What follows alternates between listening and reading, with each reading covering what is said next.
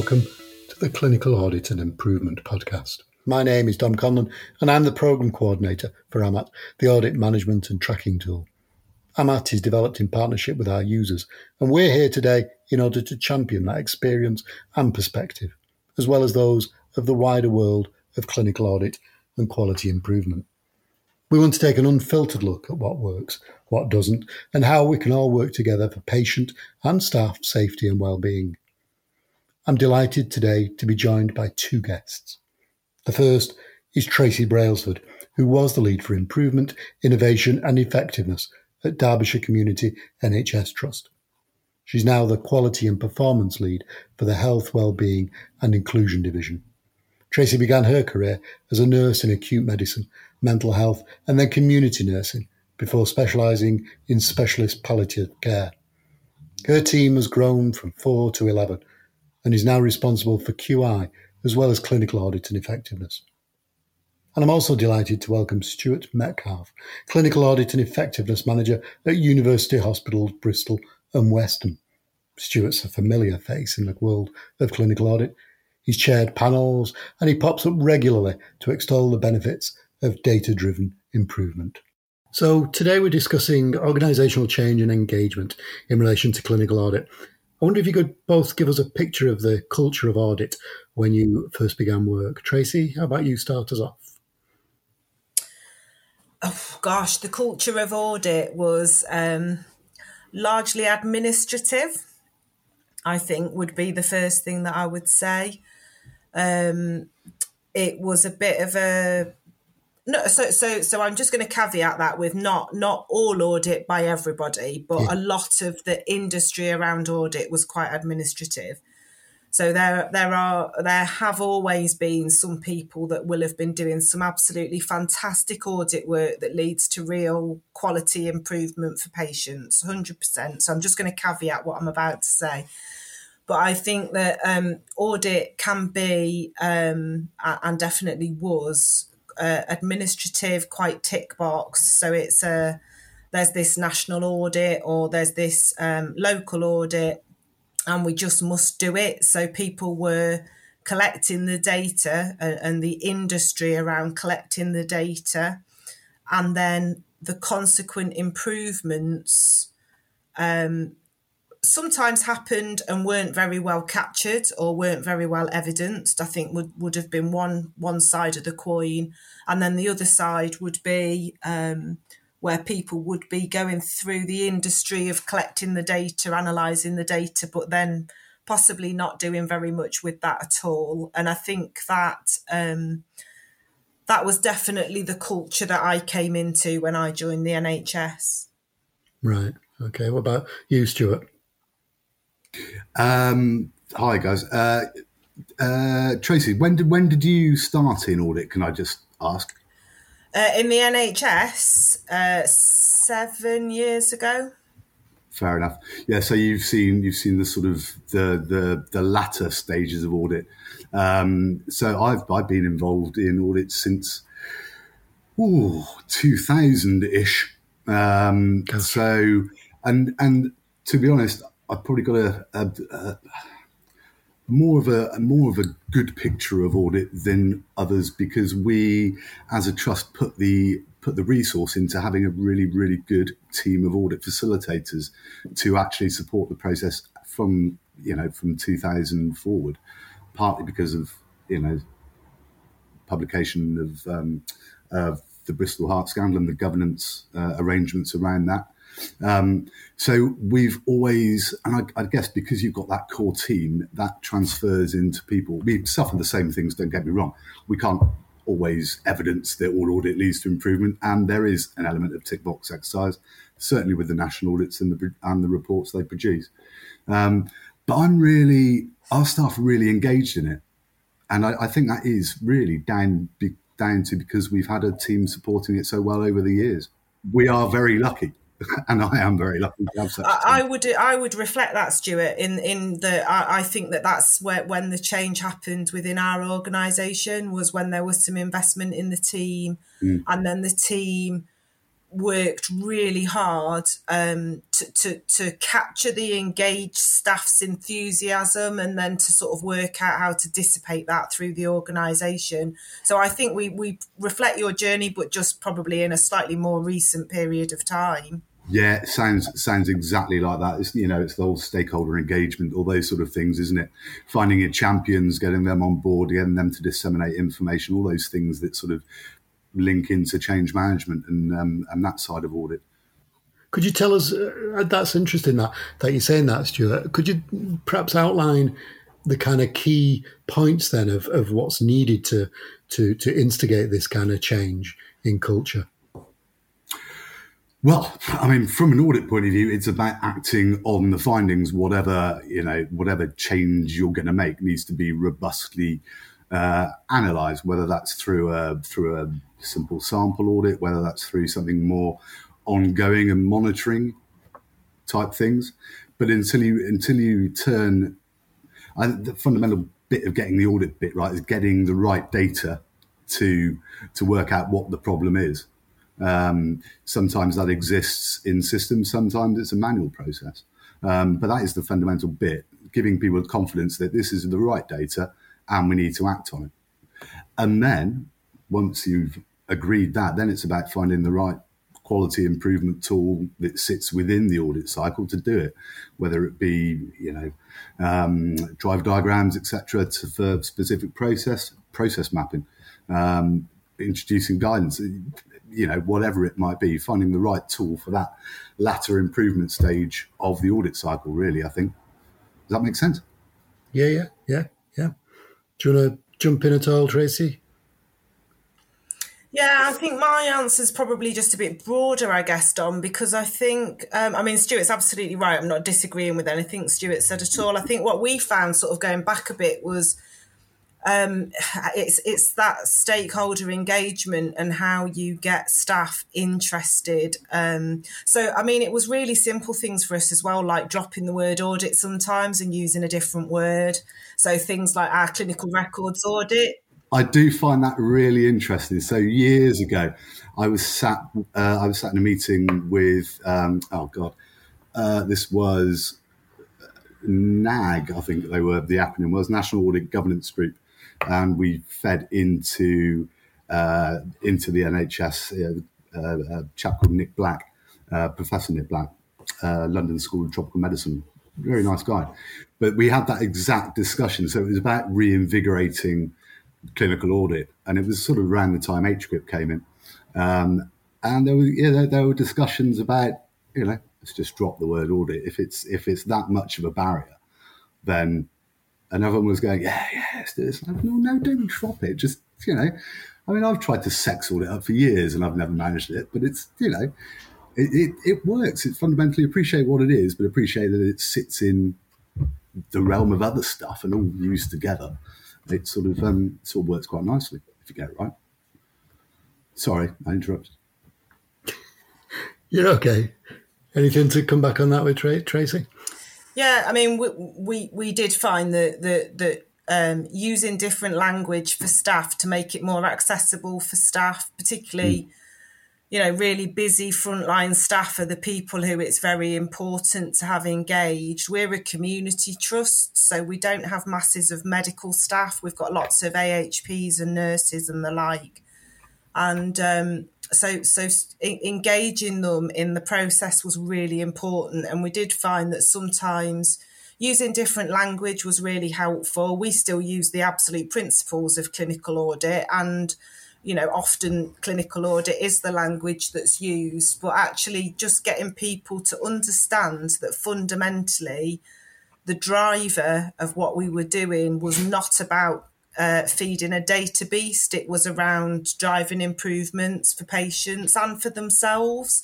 And that's what really engaged staff. And what we always had a bit of a challenge with was more around how do we capture the evidence of the improvements and the journey over time. And I think, that was one of the things. So for us, for example, where I think AMAT has been really powerful to us, because it's enabled us to sort of weed out some of that work that's going on at a much more local level. So rather than the big beast national stuff and the mandatory stuff and the must-do stuff, this is the local, really service-led by passionate clinician stuff that's happening.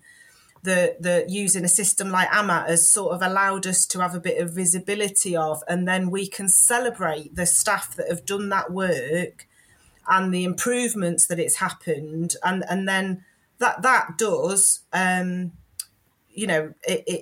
motivates other staff to think about going on similar journeys. So whilst I will never, dispute an expert like Stuart around the science of clinical audit, I think that for me, as a nurse as well, so I am a nurse by background, so I have a clinician's view on it. And I think what's really important is just help using whatever it takes to help people really understand how this tool is a genuine tool that when it's used well can lead to really, really meaningful improvements. I think what we found really interesting is when you weed out some of those audits that are happening that are about feeding a beast rather than, genuinely driving improvement. So that I think that helps to engage staff as well.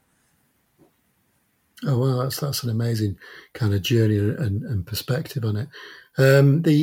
I suppose another barrier might be the technology of introducing new technology to people. Like you're saying about language, we've all got these kind of barriers in us of why we resist these kind of changes.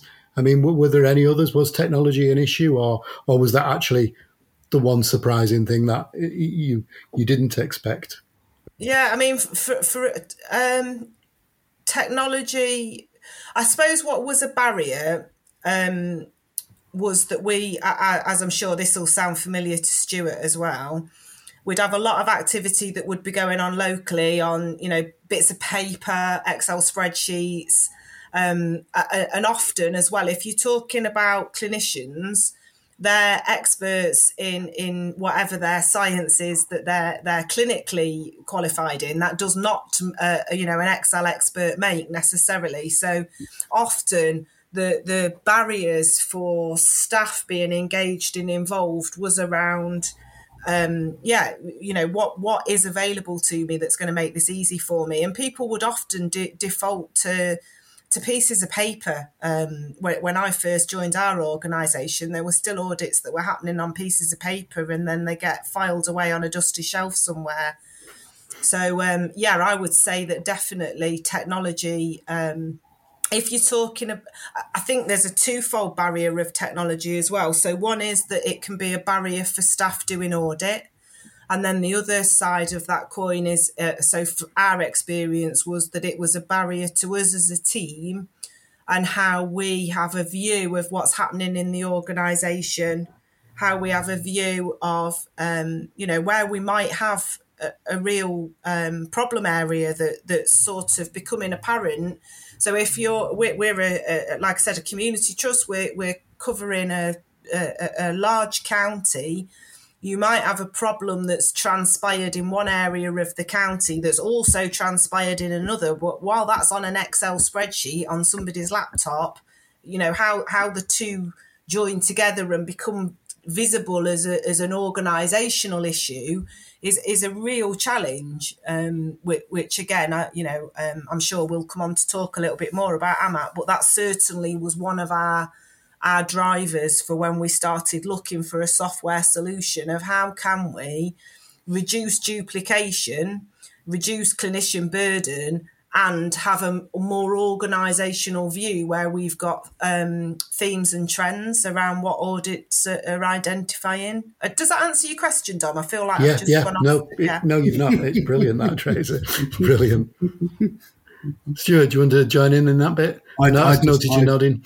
Yeah, I echo what Trace said, and for you guys, it must be more difficult being a community trust. I mean, in a certain aspect, we're lucky because we're an acute trust, and actually, just thinking about your comment about how much is the clinician-led stuff and improvement, how much is the feeding of the beast type things, and I think for us, because we're acute and because we've got that the sort of history of wanting to do audit, and people want to do it, and we encourage it.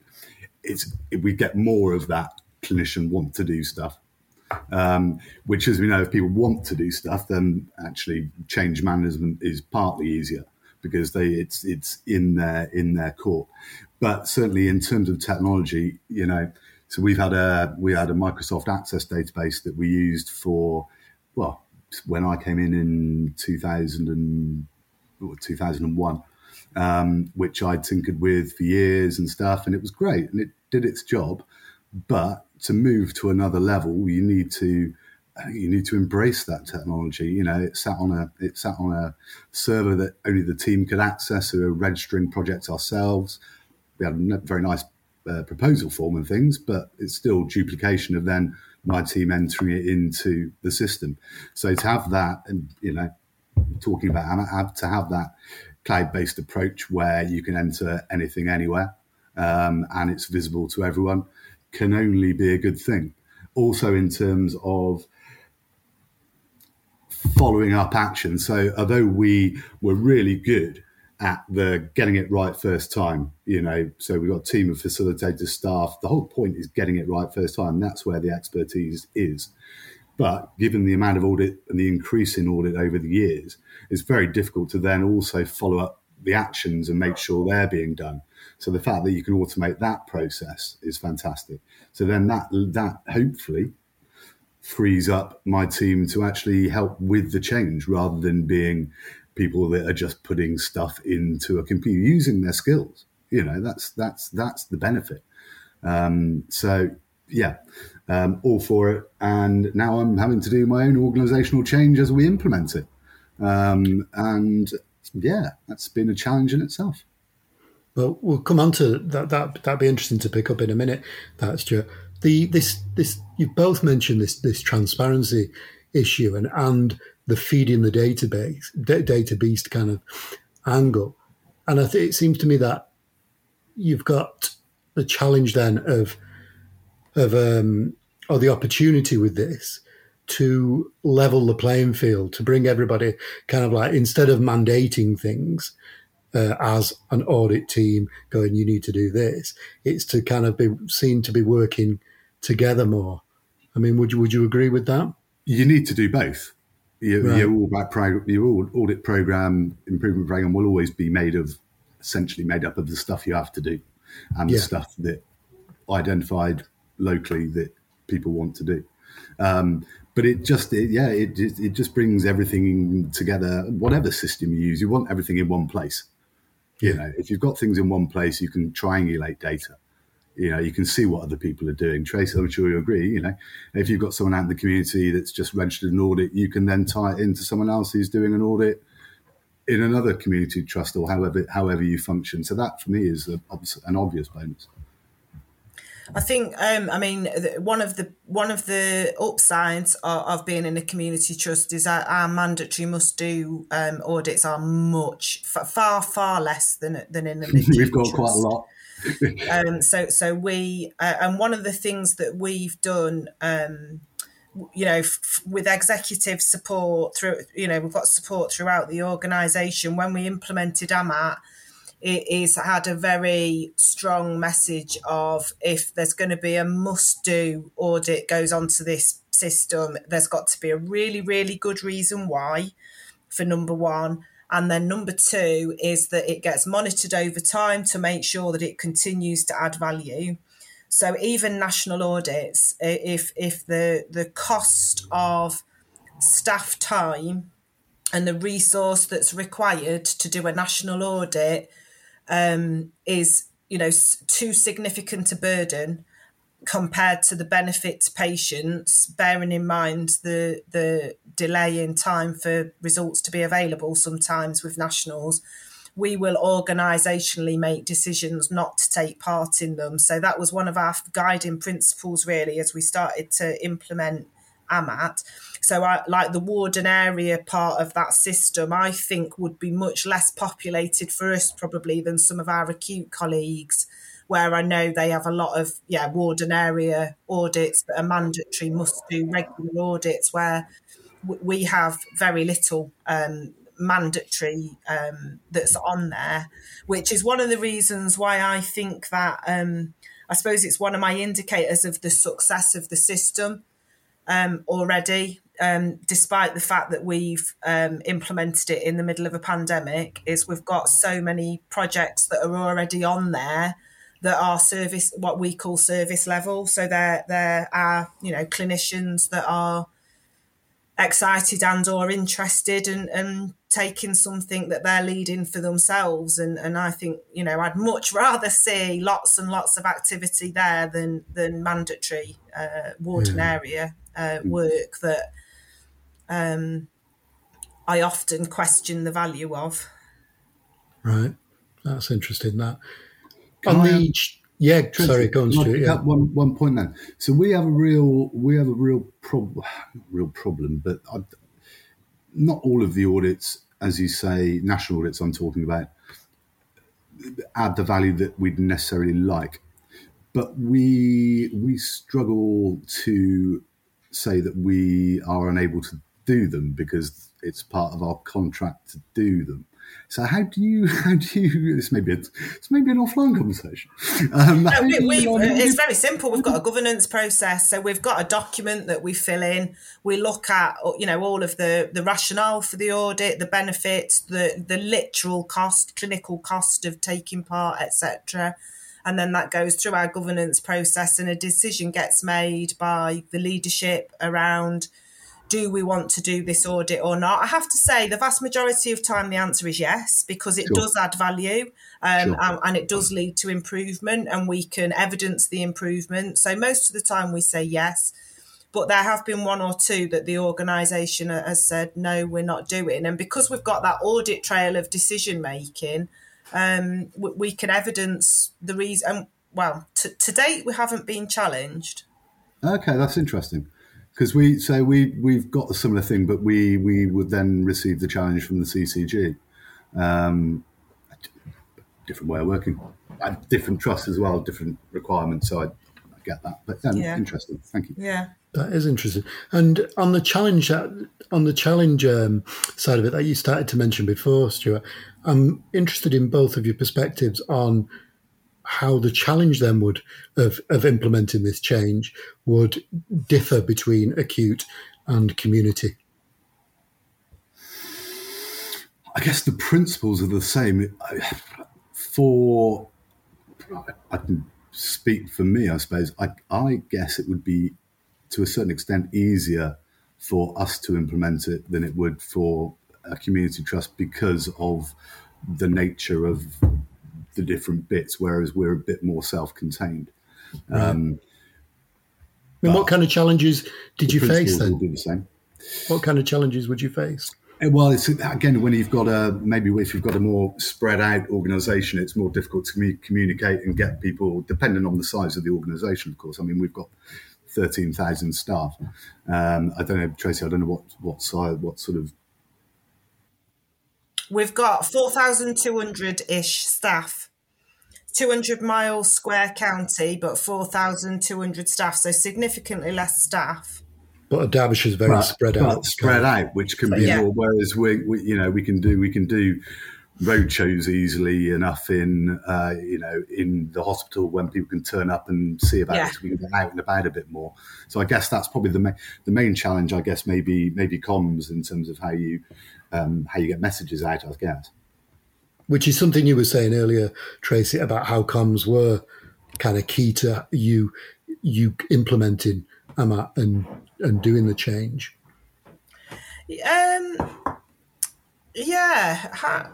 What was fundamental? I have to try and wrap my brains. I mean, we did roll it out mid-pandemic because we needed a hand hygiene audit.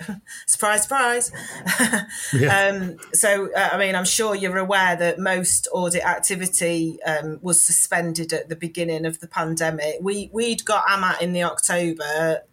COVID happened March sort of time. All clinical audit activity stopped. My whole team was redeployed and we came back in sort of like the summertime, and then we were asked by the chief nurse, we need a hand hygiene audit across all of our clinical services, so across the whole county, and we used AMAT to do that hand hygiene audit.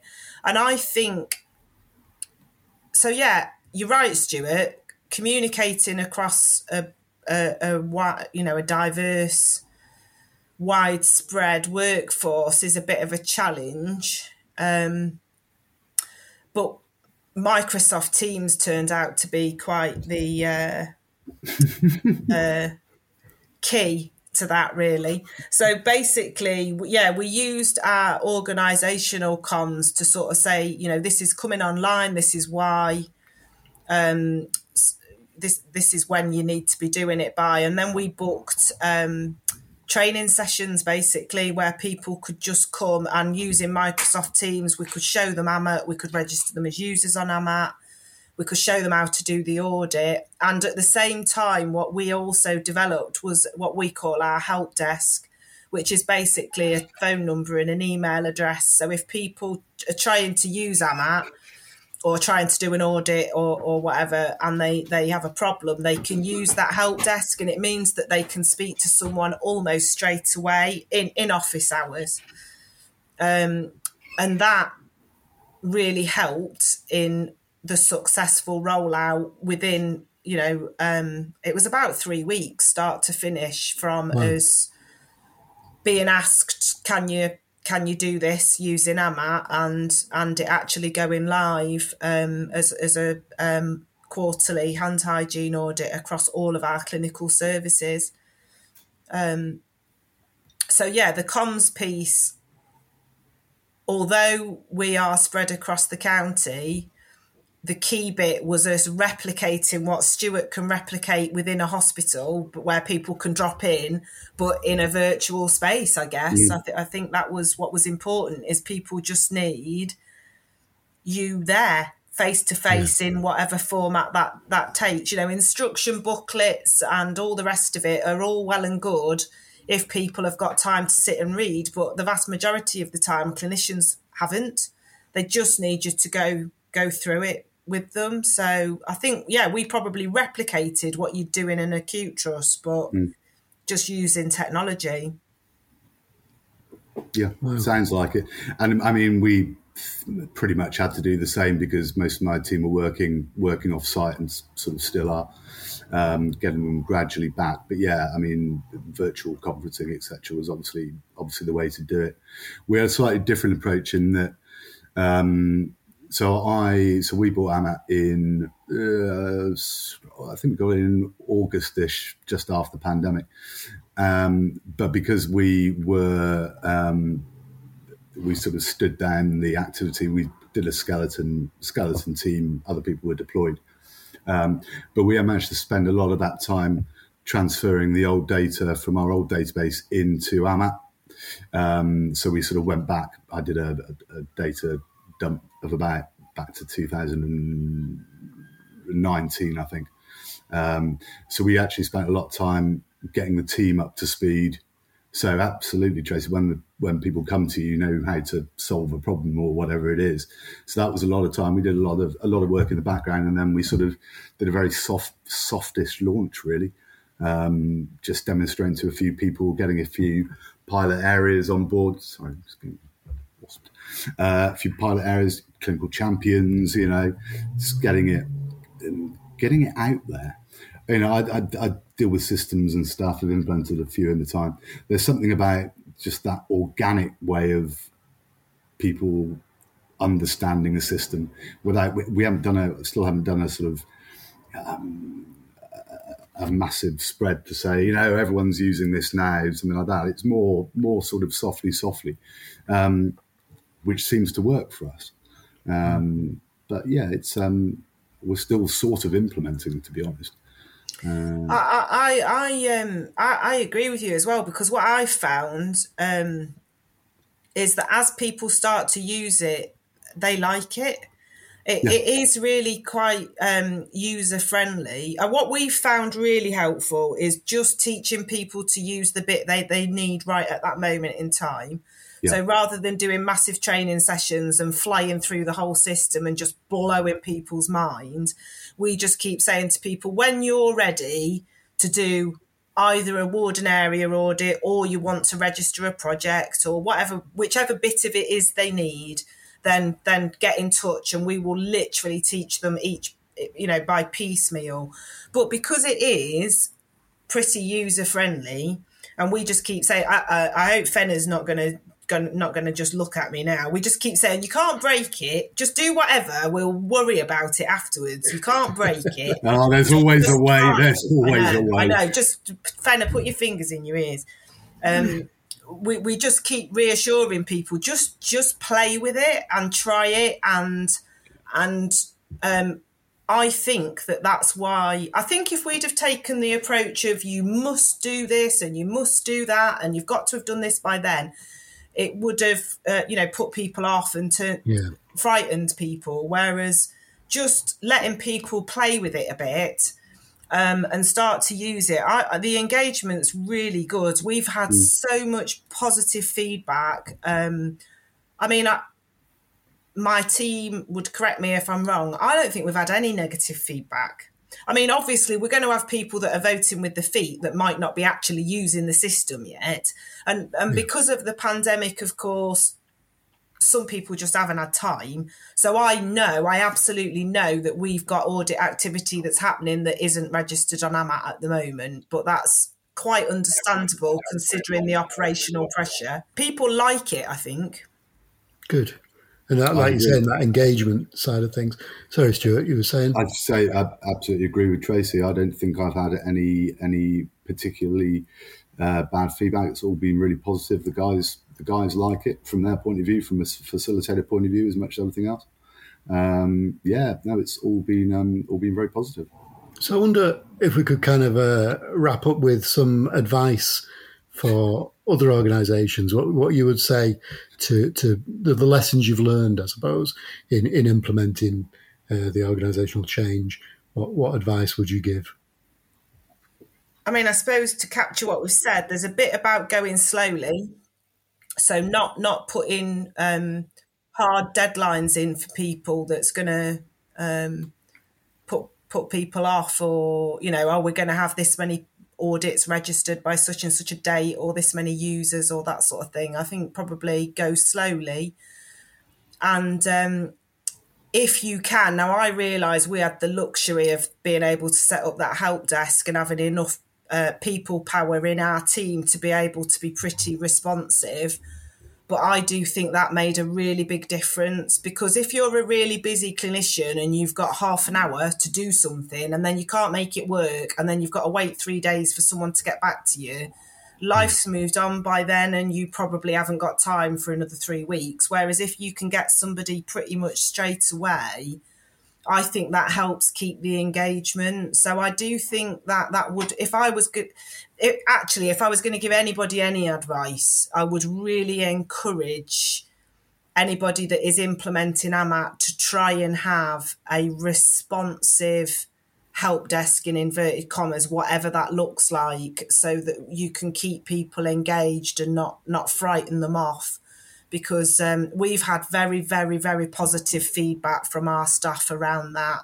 We've done it 2 ways. So we do what we call a learn at lunch, which is literally an hour's drop-in session, again on Microsoft Teams, but where staff can just drop in and have a look at AMAT and ask any particular questions that they've got. And we do that every couple of months.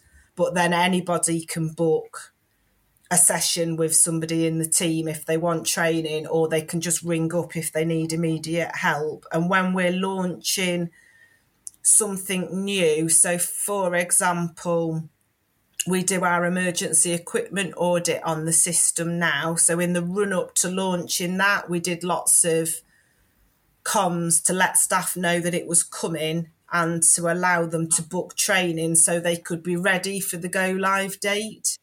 I think that would probably be my key piece of advice, would try and be available to hold people's hands, because it keeps them engaged. That's fantastic. Stuart, anything? Absolutely agree with that. Also, I guess from my point of view, having a relatively big team that deal so with individual divisions, we've sort of got that covered. But I think from my point of view, again, maybe it's a personal thing. I think having the team really understand the system, and it sort of goes back doing that groundwork with the team before you actually then, however you go live, whether you do a softly or a launch, you need to be the expert. So I would absolutely agree with that. Yeah, really dig into it. Get your clinical champions. We're trying to do some feedback at the moment. Actually, we're going to do the feedback, funnily enough, through AMAT. So that's a nice way of, so that next stage for our implementation is, okay, we've got anecdotal feedback and it's come from clinicians to individual facilitators. But we can put in some ideas for change and some feedback sort of forms that can sit on websites and things. So that's the sort of next avenue. I was also trying to think of the other day, and this isn't necessarily a have to, but how am I measuring the improvement of introducing this system? So I think what I'm thinking of, maybe something for people to think about when you're doing it, is what measure can you look at? So for me, I think it's simply at this process, how many paper forms are we still as a team putting on for clinicians versus how many direct entries, registrations on the system. And I've seen it goes down, or rather goes up. So that's sort of a measure. If anyone needs a measure, and you do it the same way, that might be a measure. But we've said it before, there needs to be some sort of measure around quality improvement, and that to me would seem normal. And that's it. I mean, exactly that. You want to be able to measure, you want to be able to feel that everything's on a route to improvement, don't you? That it's not just about the audit, about the database. It is leading somewhere. And once everybody can kind of see that across the organisation, then you're all kind of engaged and then inspired to continue that path. Well, thank you, both of you, for your time. I think this has been really interesting. I've learned a lot, certainly. As you know, I need to. And it's been fascinating chatting to you. Thank you very much. No worries. Thank you.